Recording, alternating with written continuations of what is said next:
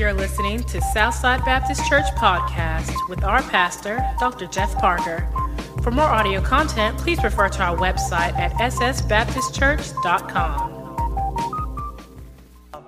Had great influence in our denomination, Southern Baptist.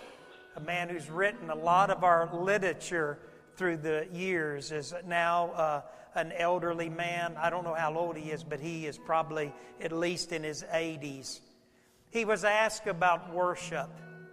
He was asked about this thing of how worship has been transitioning, and at times people have called it worship wars. I want you to hear what this old senior adult, this Southern Baptist said. He said, "My generation, we sang about God." He said, "This generation sings to God." And he said, "It is a breath of fresh air to me." Isn't that true? Did you hear those words? You are glorious. You are merciful. Christ the Savior. That's how we'll worship. That's how we'll sing in heaven. So let's just take a moment. Reach somebody and grab somebody's hand. Could we pray for a moment? We pray, dear Lord, that the power of your Holy Spirit that is in this place even now, dear Lord, we have shouted, we have clapped, we have sang. But Lord, we want most of all for you to know that you are glorious. You are merciful. You are Christ, not only the Savior, but we pray, dear Lord, that today that we can say, Christ, my Savior. And Father, we pray that if there's a man or a woman, a boy or a girl who has never invited you into their life, we pray, dear Lord, that through the power of your Holy Spirit, that they would open up their hearts and say, Lord Jesus, come in. Take control of my life. Live your life through me, Lord. Father, we pray, dear Lord, even as we come to the preaching of your word, that you would anoint this service with your presence. Make our hearts sensitive, receptive to your word. Cleanse us, forgive us where any one of us have failed you. And we give you the glory. And we pray this in the name of Jesus. Amen. Amen. I want you to remain standing and take your Bibles. And I want you to remain standing, take your Bibles and turn to Exodus chapter 32. Picking up at verse 21. We looked last week and we had kind of an interruption, but I really believe it was a divine opportunity. Last week, if you remember, I was about 10 minutes into the message. Jeffrey came back in and said, Dad, there's a house burning down over here next to the church, and some of our men, all of our men as far as I know, and young men begin to make their way and begin to see what they can do to help. Some of our ladies, nurses, and people in the medical profession, they also begin to make their way over there. And I want you to know something. It was a powerful statement about this church. And I want to say to all of you, I'm very proud of you. I'm not only proud of those people that went, I'm proud of those people that begin to gather in pockets of prayer groups and to begin to pray for the safety and the well-being. All of those people were able to get out. No one was hurt. The house was lost. I also want to thank a couple of our men, a couple that I'm aware of, Carl and Matt, who both stepped in and offered to help the woman who was there if she needed assistance. We even this past week even offered to put the family up in a hotel for a week to give them an opportunity to kind of regroup and begin to figure out what they were going to do. It was, as far as we know, a mother and her daughter. So we've done what we can. We want you to know something. We just didn't simply run over there and drop it. We tried to do what we could to minister to this family. And I'm proud of you. And I thank God for this church. Now, last week we looked, though, at this subject of crowd or congregation. And I asked you a question. Men, are you, as a dad, do you have a crowd or do you have a congregation? Mom, if you're a single mom trying to raise a family, do you have a crowd or a congregation? Because that's what we're looking at today. In fact, let me give you a definition real quickly. A congregation is described, listen to this, as a gathering of people, an assembly of people for religious worship or teaching. Okay, in other words, it's an assembly of people who'd come together for worship and for teaching. Now, a crowd is defined as an assembly of people in close proximity or densely packed. Now, listen to what Webster said, and may suggest a lack of order and a loss of personal identity. Did you hear that? A crowd usually has no order and has lost identity. And that can happen to any church. It can happen to any family. It can happen to any group of people who gather together. We can either be a congregation of people that are gathered for worship and for the teaching of the Word, or we can just simply be a crowd that has lost our identity and we've just kind of come together. We're not really sure why we're here. So are we a crowd or are we a congregation? And last week we looked at Moses. You remember? In Exodus 32, Moses goes up on Mount Sinai, and there he receives the law of God. Joshua is waiting there at the base of the mountain. The people of Israel across that plain. When Moses left those people, he left them in charge of a man by the name of Aaron. Aaron is his brother. He leaves this congregation, the Israelite nation, in the spiritual care of Aaron. Then he goes up to receive the law of God. And Joshua is with him. When they're coming back down, and you can imagine the scene as Moses is coming back down with the tablets, with the Ten Commandments. I hate to say this, but the University of Alabama ruined this picture for me. Because years ago, I remember walking into a man's office, and on his was a framed picture of Bear Bryant coming down off a mountain with the plays for the Crimson Tide. And ever since then, I can't seem to quite get that picture out of my mind. Now, men, we were in study here this morning, and one of the things we said was we need to learn to laugh. We need to lighten up so we can man up. But anyway, Moses is coming back down off that Mount Sinai with the tablets, with those stone tablets. He and Joshua begin to hear the crowd. They begin to hear these people, and they're very riotous. It sounds like they're partying. Sounds like they're having a big time. Joshua says it's the sound of battle. Moses says, no, it's not. Here's a spiritual leader. He's like a parent. He knows the difference. He says, no, Joshua, that's not the sound of a battle. That's the sound of the enemy. Our enemy, Satan, the devil, coming in, and the people are basically partying, having a good time.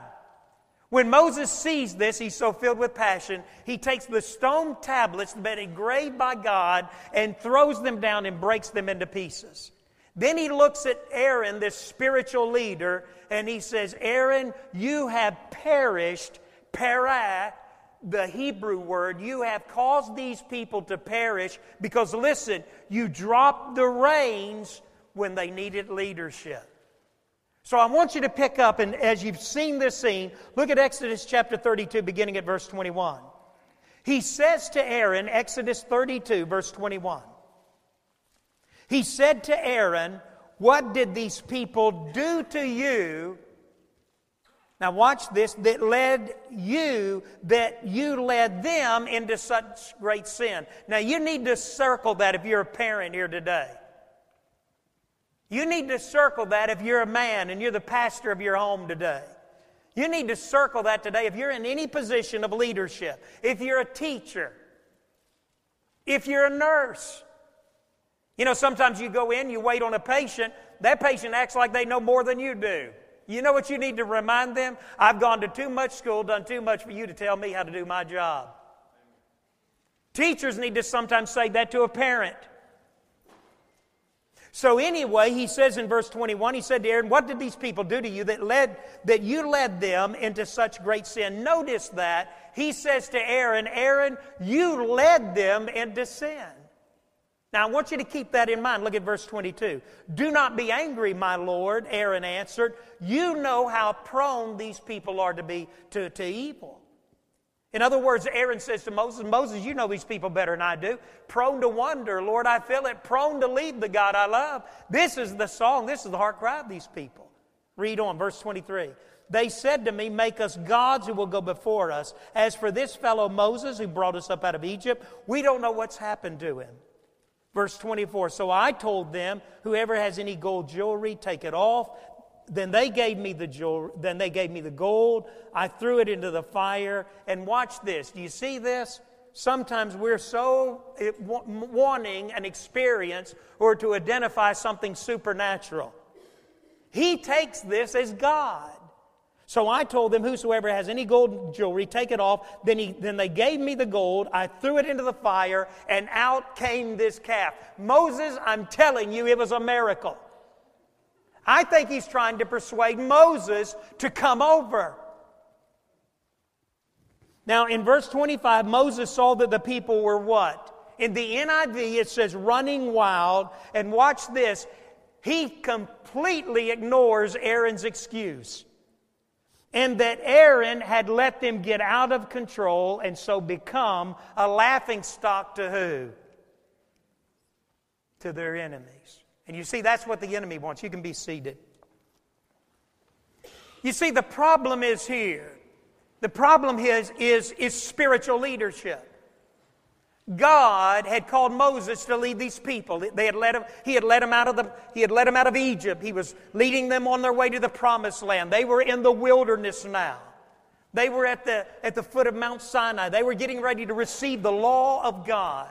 This was a very big moment in the nation of Israel. But with all of that said, Moses relinquishes the spiritual leadership and transfers it over to Aaron.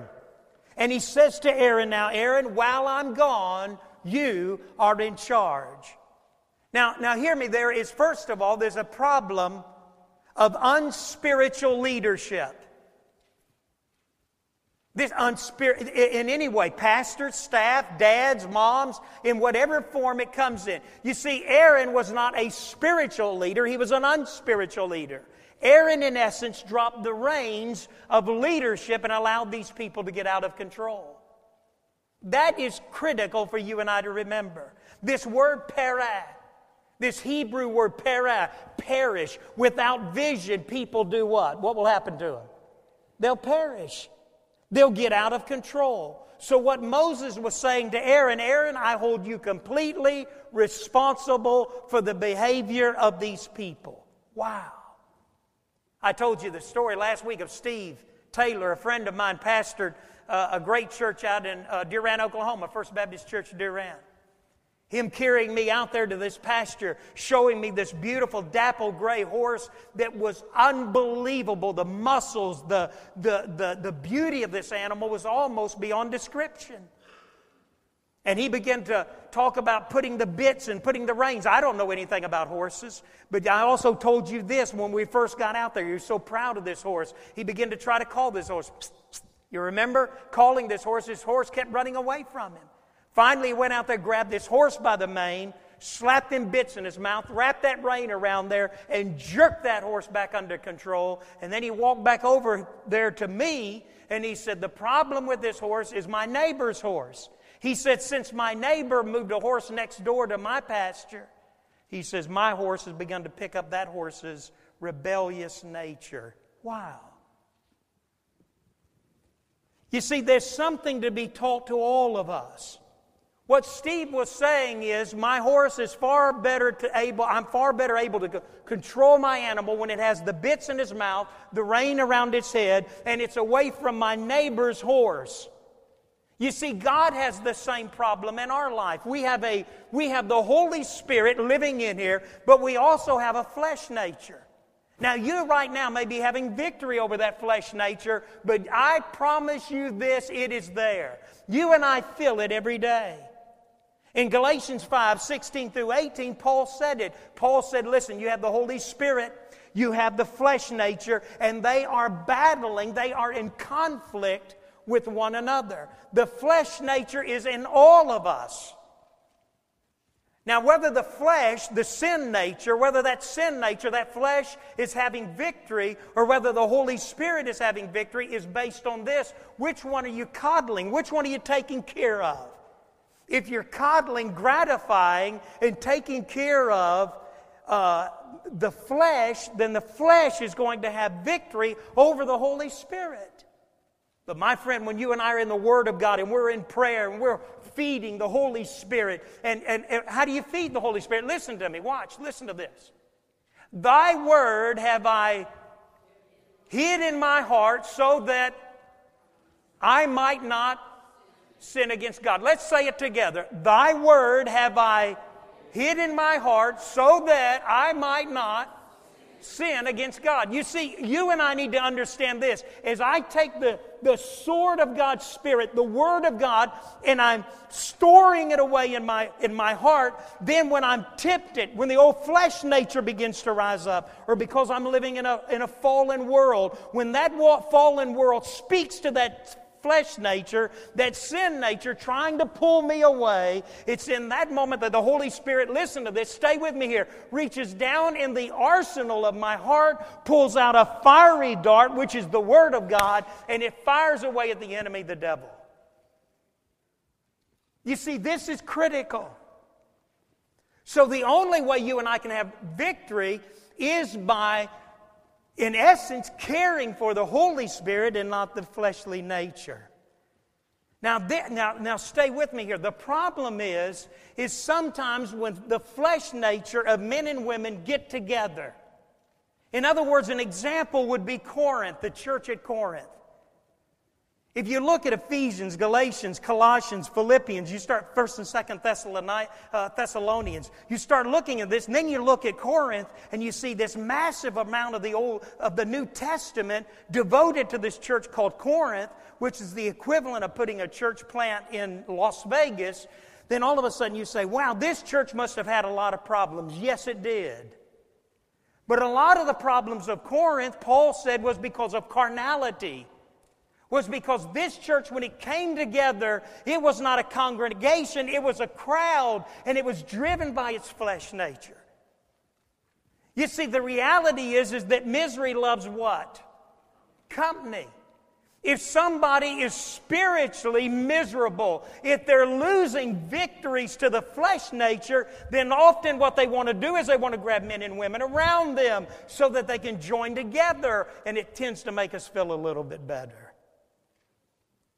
If we are not careful, the flesh nature can turn a congregation into a crowd. So what is God's solution? Listen, everyone please look this way. It is godly spiritual leaders. That's it. You know, I told you last week there's no other alternate plan. There's not a plan B. The plan for God is salvation through Christ alone. Faith in Christ alone. The plan for getting that message out is through His local church.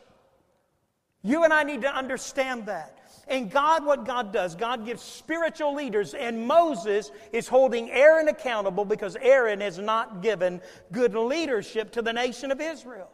I wrote down here this quote, godly leaders are God's deterrent to a congregation becoming a crowd.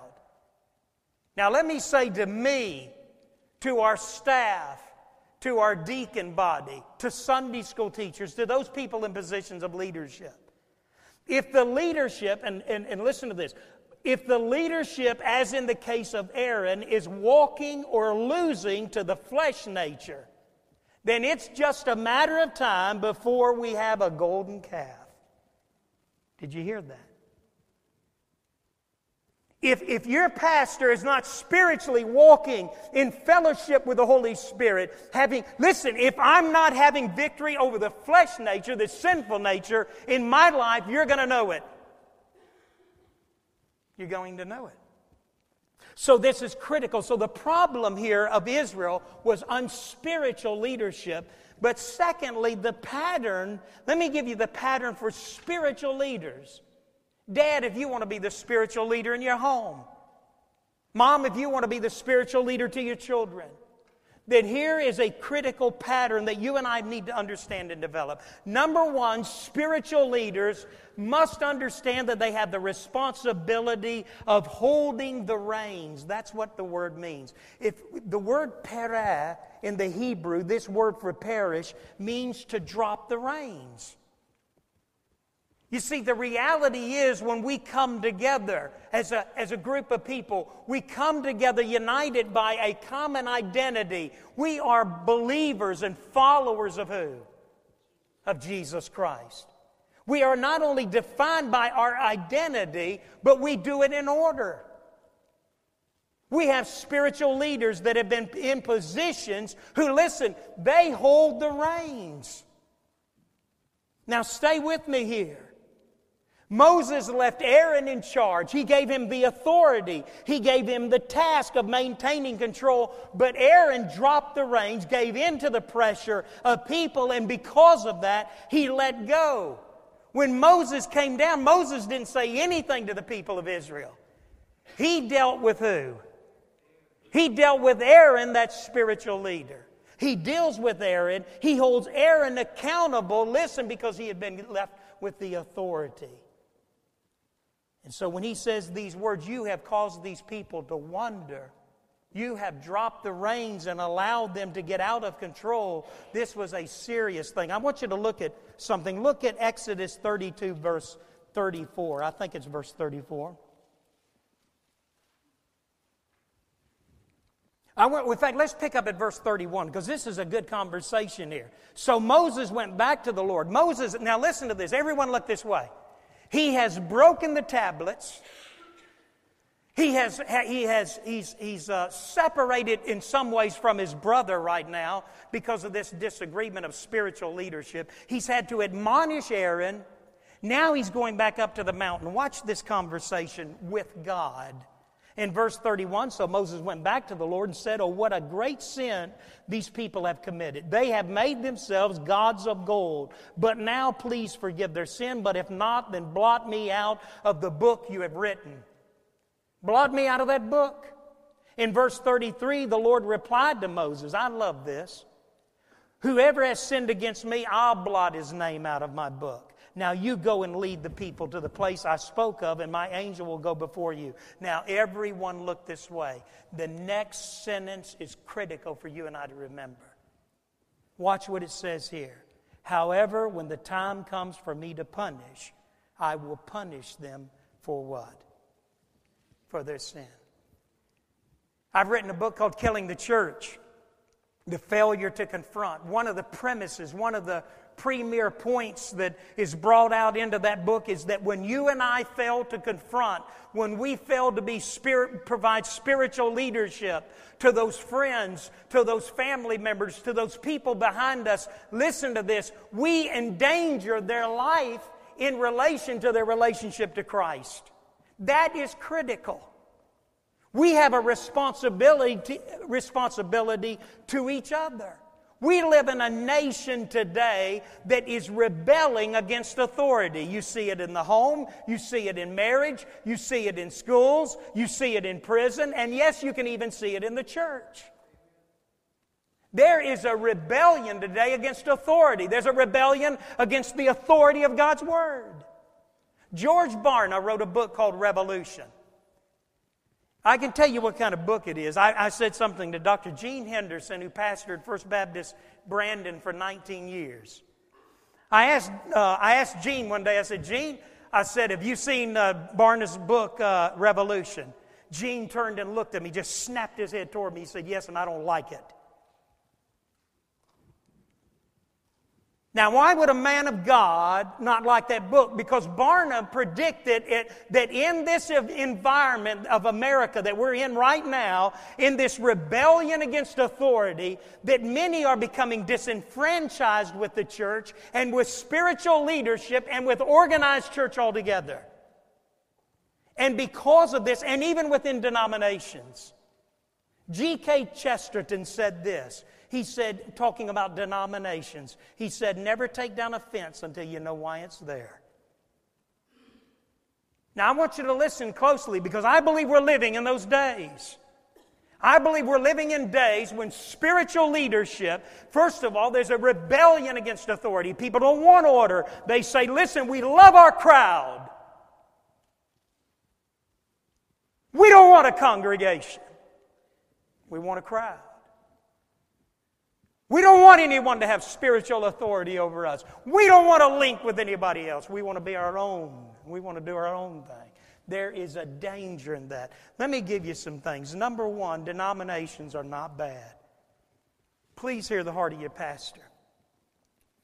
The entire evangelical community, the ecclesia, the church, is united around some things that make us all evangelical. In other words, this: we believe in salvation in Christ alone, and because of that, we're joined together around that central pillar of our faith. In other words, it doesn't matter if you're Assembly of God, doesn't matter whether you're Pentecostal, doesn't matter if you're Presbyterian, Methodist, Baptist, it doesn't matter what tag or title you wear as a denomination. We are all joined together by the belief there is salvation under no other name than that of Jesus. That's it.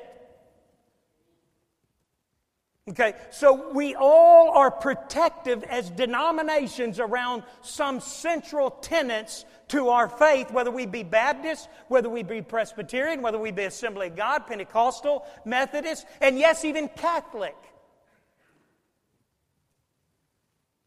Now hear me. As denominations, we are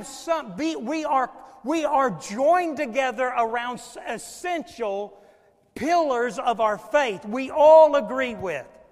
Man, I love Brian Wilson down at Assembly of God Church down here.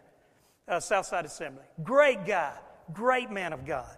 In fact, I wouldn't tolerate anybody saying anything bad about him. He's a great man. Dwayne Pickett, man, when Dwayne and I see each other, I'm either going to pay for his meal, he'll pay for mine. Ronnie Crudup, many of these men, I respect them. Many of them wear different denominational tags. But I want you to know something. One thing, we are all in agreement as to the central figure of Jesus Christ and salvation by grace alone through faith.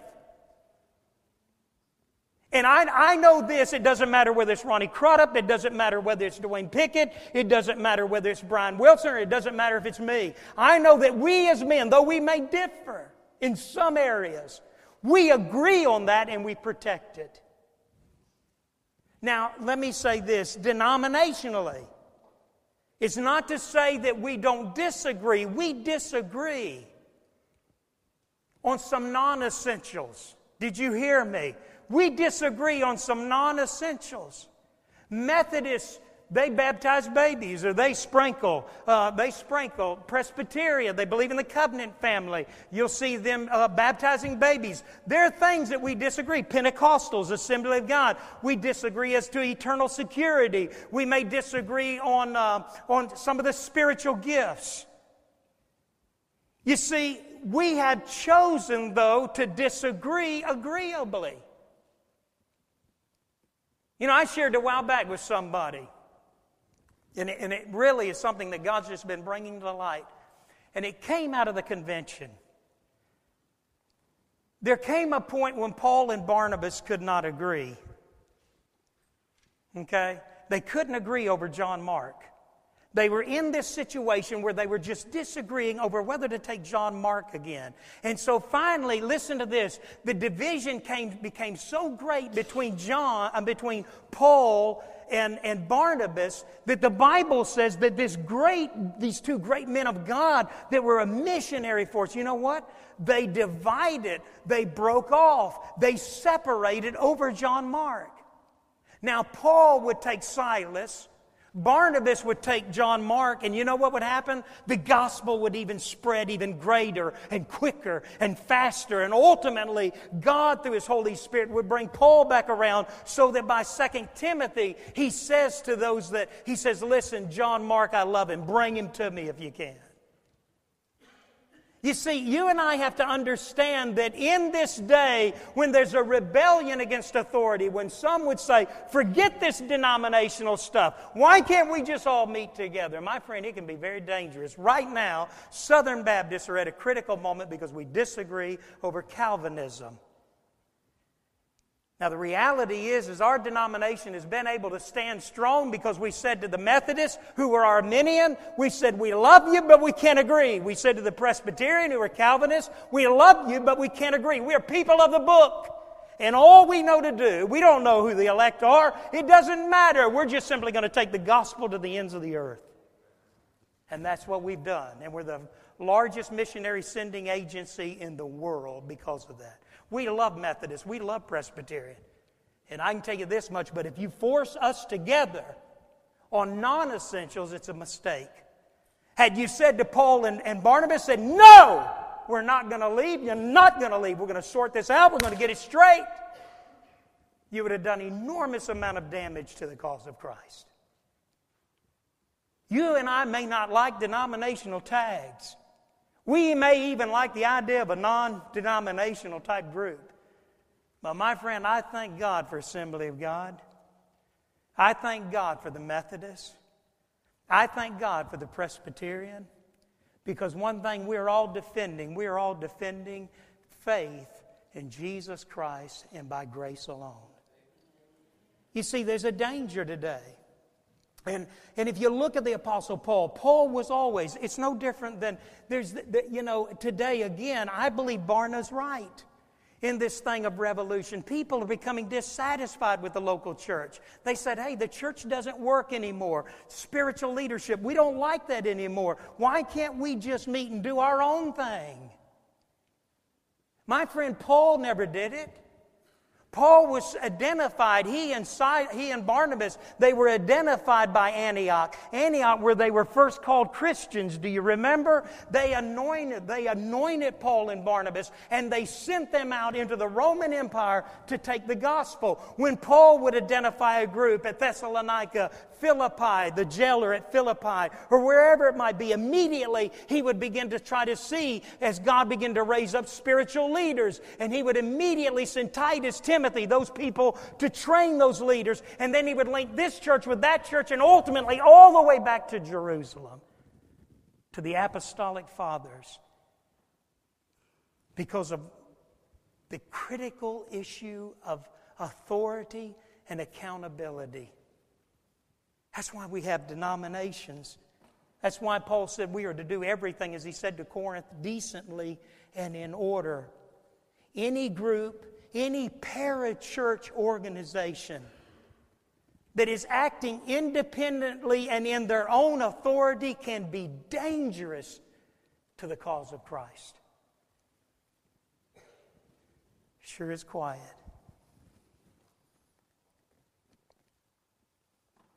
The great danger in our day, and I believe we're living in those days, is there's a backlash against the church. People get disgruntled with the church. People have a bad experience with the church. Do you know who's had more bad experiences with the church than anybody in this room? You want to guess? But I promise you this much, I believe in the local church. I know I've spent my life studying this Bible. It's the way God does it. The ecclesia, ekkaleo, He calls us out. He joins us together around a common doctrinal pillar, and that is salvation in Christ alone through faith. We begin to identify leaders. We link up with other churches because there has to be accountability. Now listen to me closely. I may have all of you duped. Please stay with me here. This is critical. Some of you are not listening. I need you to listen. I could be sharp enough perhaps to manipulate this group of people into just blindly following me. But I thank God that I'm networked within a denomination and with godly men and women who would begin to pick up on unsound doctrine coming out of this church, and they would come in here, they would come to my office, they would approach me and say, "You're wrong. We went to the website, we heard you say this, and though your people are blindly following you, you are wrong, you're out of fellowship, you don't know the Scripture, and you're making a doctrinal error that may be great." My friend, I'm not going to meet very long with any organization or group that is not accountable to the local church and its leadership. I can promise you that. This is critical. And you say, Pastor, you sure are getting worked up about this. Why? Because we are living in a day when there is a rebellion against authority. Think, for instance, in the presidential election. President Obama 4 years ago, when he ran for office, made it very, very clear. You know what he said? I am not in favor of same-sex marriage. He made that very clear. We trusted him there. But there came that moment when the pressure of people began to get stronger and stronger and stronger and stronger, and all of a sudden he had a new revelation, and he changed his opinion, his convictions about something from what he had said 4 years ago. Why? Because he dropped the reins and allowed people to manipulate and orchestrate and maneuver him into a position that I believe deep down in the depths of his soul he doesn't agree with. And I think if one of his daughters came in and said, Dad, I've met a young lady at college, I love her, and we're going to get married, I think in the depth of our president's soul it would break his heart. But what happened? It's what happens to any authority. And it's the danger that can happen. Cults are always developing because they develop in places where the discontent meet together and where there's a rebellion against spiritual authority, especially in the form of a pastor. You hear it in Aaron in verses 22 through 24. And it can be like a cancer. In Hebrews 13, 17, and 18, it says, obey them that have the rule over you. In fact, let's turn to it real quickly. And I'll close in a moment, but I want you to see this. Go all the way back toward the back of your Bible there to Hebrews. Listen to what Hebrews says in Hebrews chapter 13, verse 17, 18. It says in Hebrews 13, verse 17, all the way back, right before the book of James. Right there, almost to the back of the New Testament. It says in Hebrews chapter 13, verse 17, obey your leaders and submit. That word is hupotasso. It means to submit. It means to come under their authority. Obey your leaders. Submit to their authority. Listen to this. Now watch this. No parachurch organization, no other group of people, I don't care where they meet and how often they meet. Obey your leaders. Who's he talking about here? He's talking about spiritual leaders that God has called and anointed and put into your life. Obey your leaders. Submit, hupotasso, come under their authority. They keep watch over you as men who must give an account. Obey them so that their work will be a joy, not a burden. For that would be of no advantage to you. Verse 18, pray for us. We are sure that we have a clear conscience. Hey, look this way. I have a clear conscience.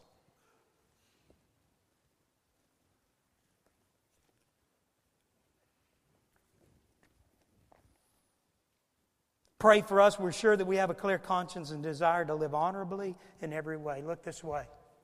I'm living honorably in every way. But if I'm not, then there are men and women in our denomination.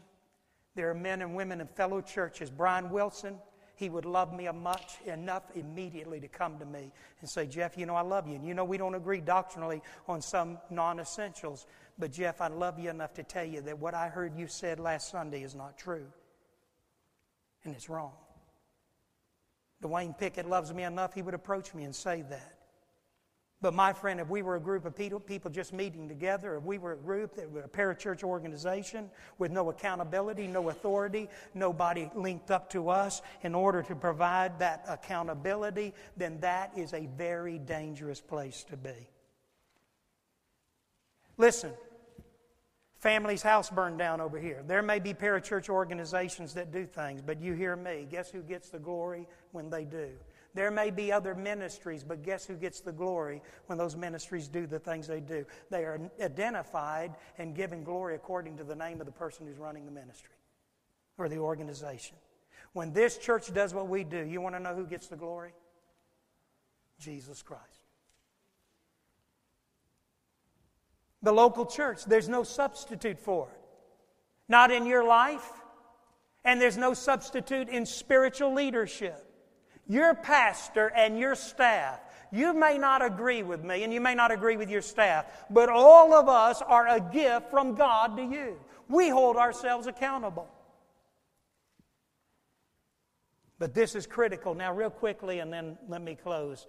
The danger when leaders don't hold the reins, when we let things fall by the wayside, can be extremely dangerous to the cause of Christ. Let me say this, and I'm running out of time again. I want to be sensitive to the time.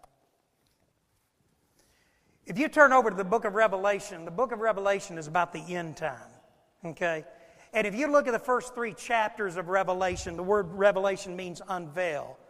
We could be living in the last days. Now, there's 7 churches. The last church, starting in Revelation 3:14 through 20, is the church at Laodicea. Listen to me. The word Laodicea meant the people ruled. Did you hear that? There are a lot of theologians, a lot of Bible scholars that say this. They say, first of all, these are 7 real churches that Jesus sent a message to, number 1. Secondly, there's 7 types of churches that Jesus sent a message to that you're always going to find in church history. In other words, you're going to find churches that resemble one of these churches. Thirdly, and many a Bible scholar believes this, says these are 7 church ages, and the last age prior to the coming of Christ is what they call the Laodicean age. The word Laodicean means the people ruled.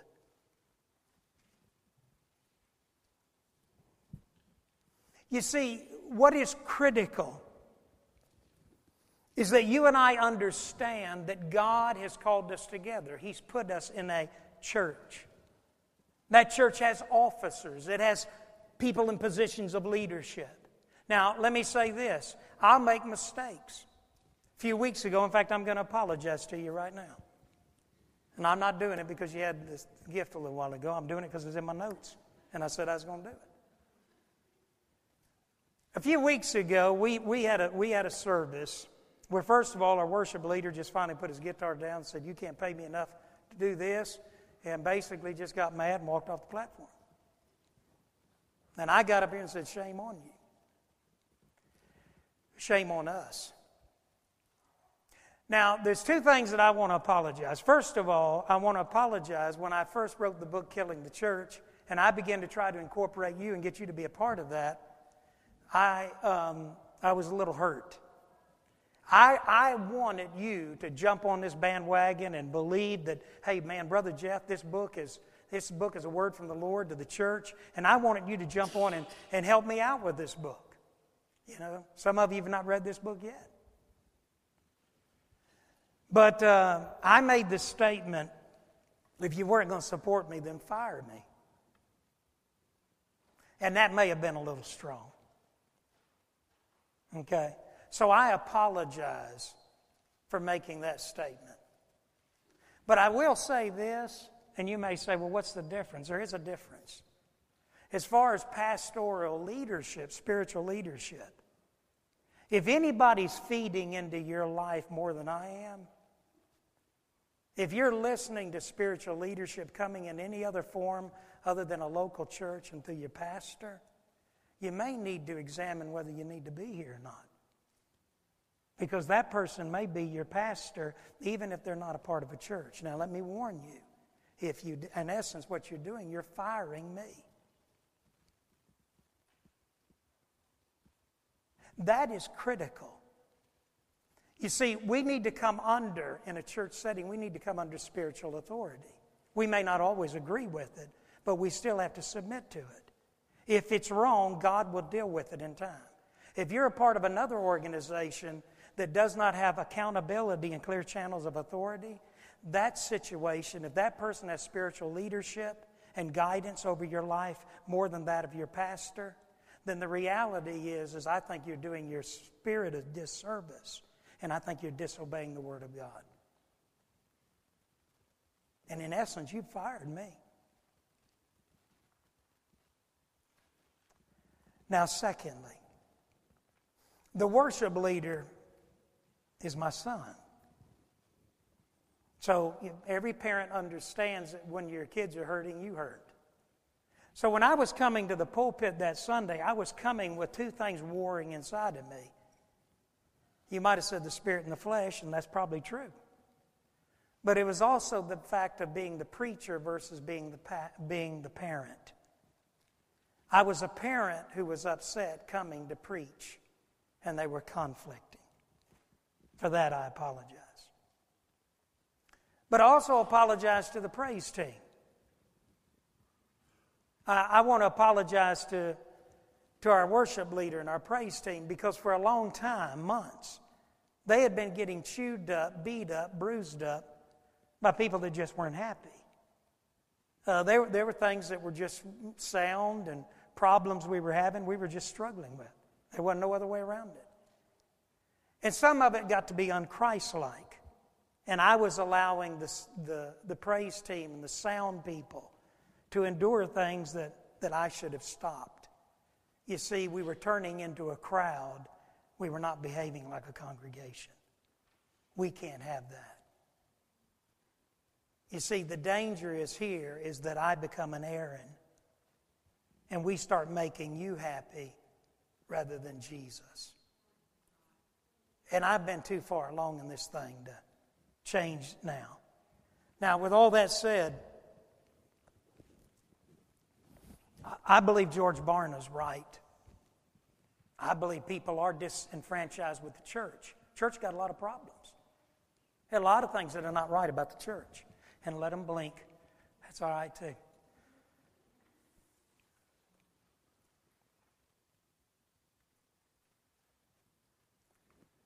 But it's still the way God does what He does. He does it through the local church. He's chosen the foolishness of preaching. He's chosen pastors. He's chosen deacons. Even if deacons are not very good, even if pastors are not very good, He still says, this is the way I do it. This is the way I'm always going to do it. It's going to be an organized church, going to have spiritual leaders. They're going to have authority, and they're going to be accountable to other churches, even if they network within denominations. That's the best plan. As far as I can understand, that's the only plan. Now, I'm going to ask you to stand with heads bowed and with eyes closed.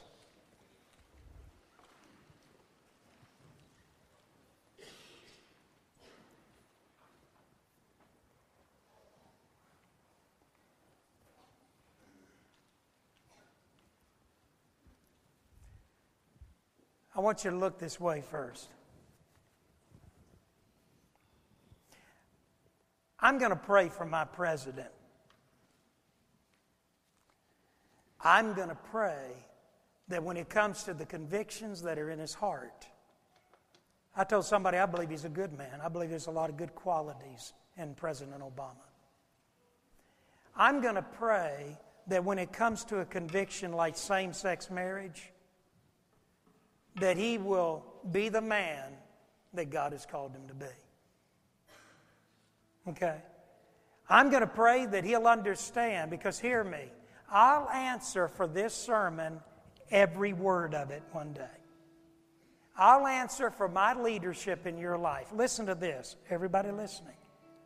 The president will answer for his leadership in the lives of 290 million, nearly 300 million people. Okay? And whatever position of authority you have, you're going to one day, Dad, you're going to have to answer. Some of you dads, you just dropped the reins in parenting. You're letting mom raise the kids. You can't handle it. That's wrong. Mom, you may be a single mom here. You've just dropped the reins. You've just kind of given up, given in.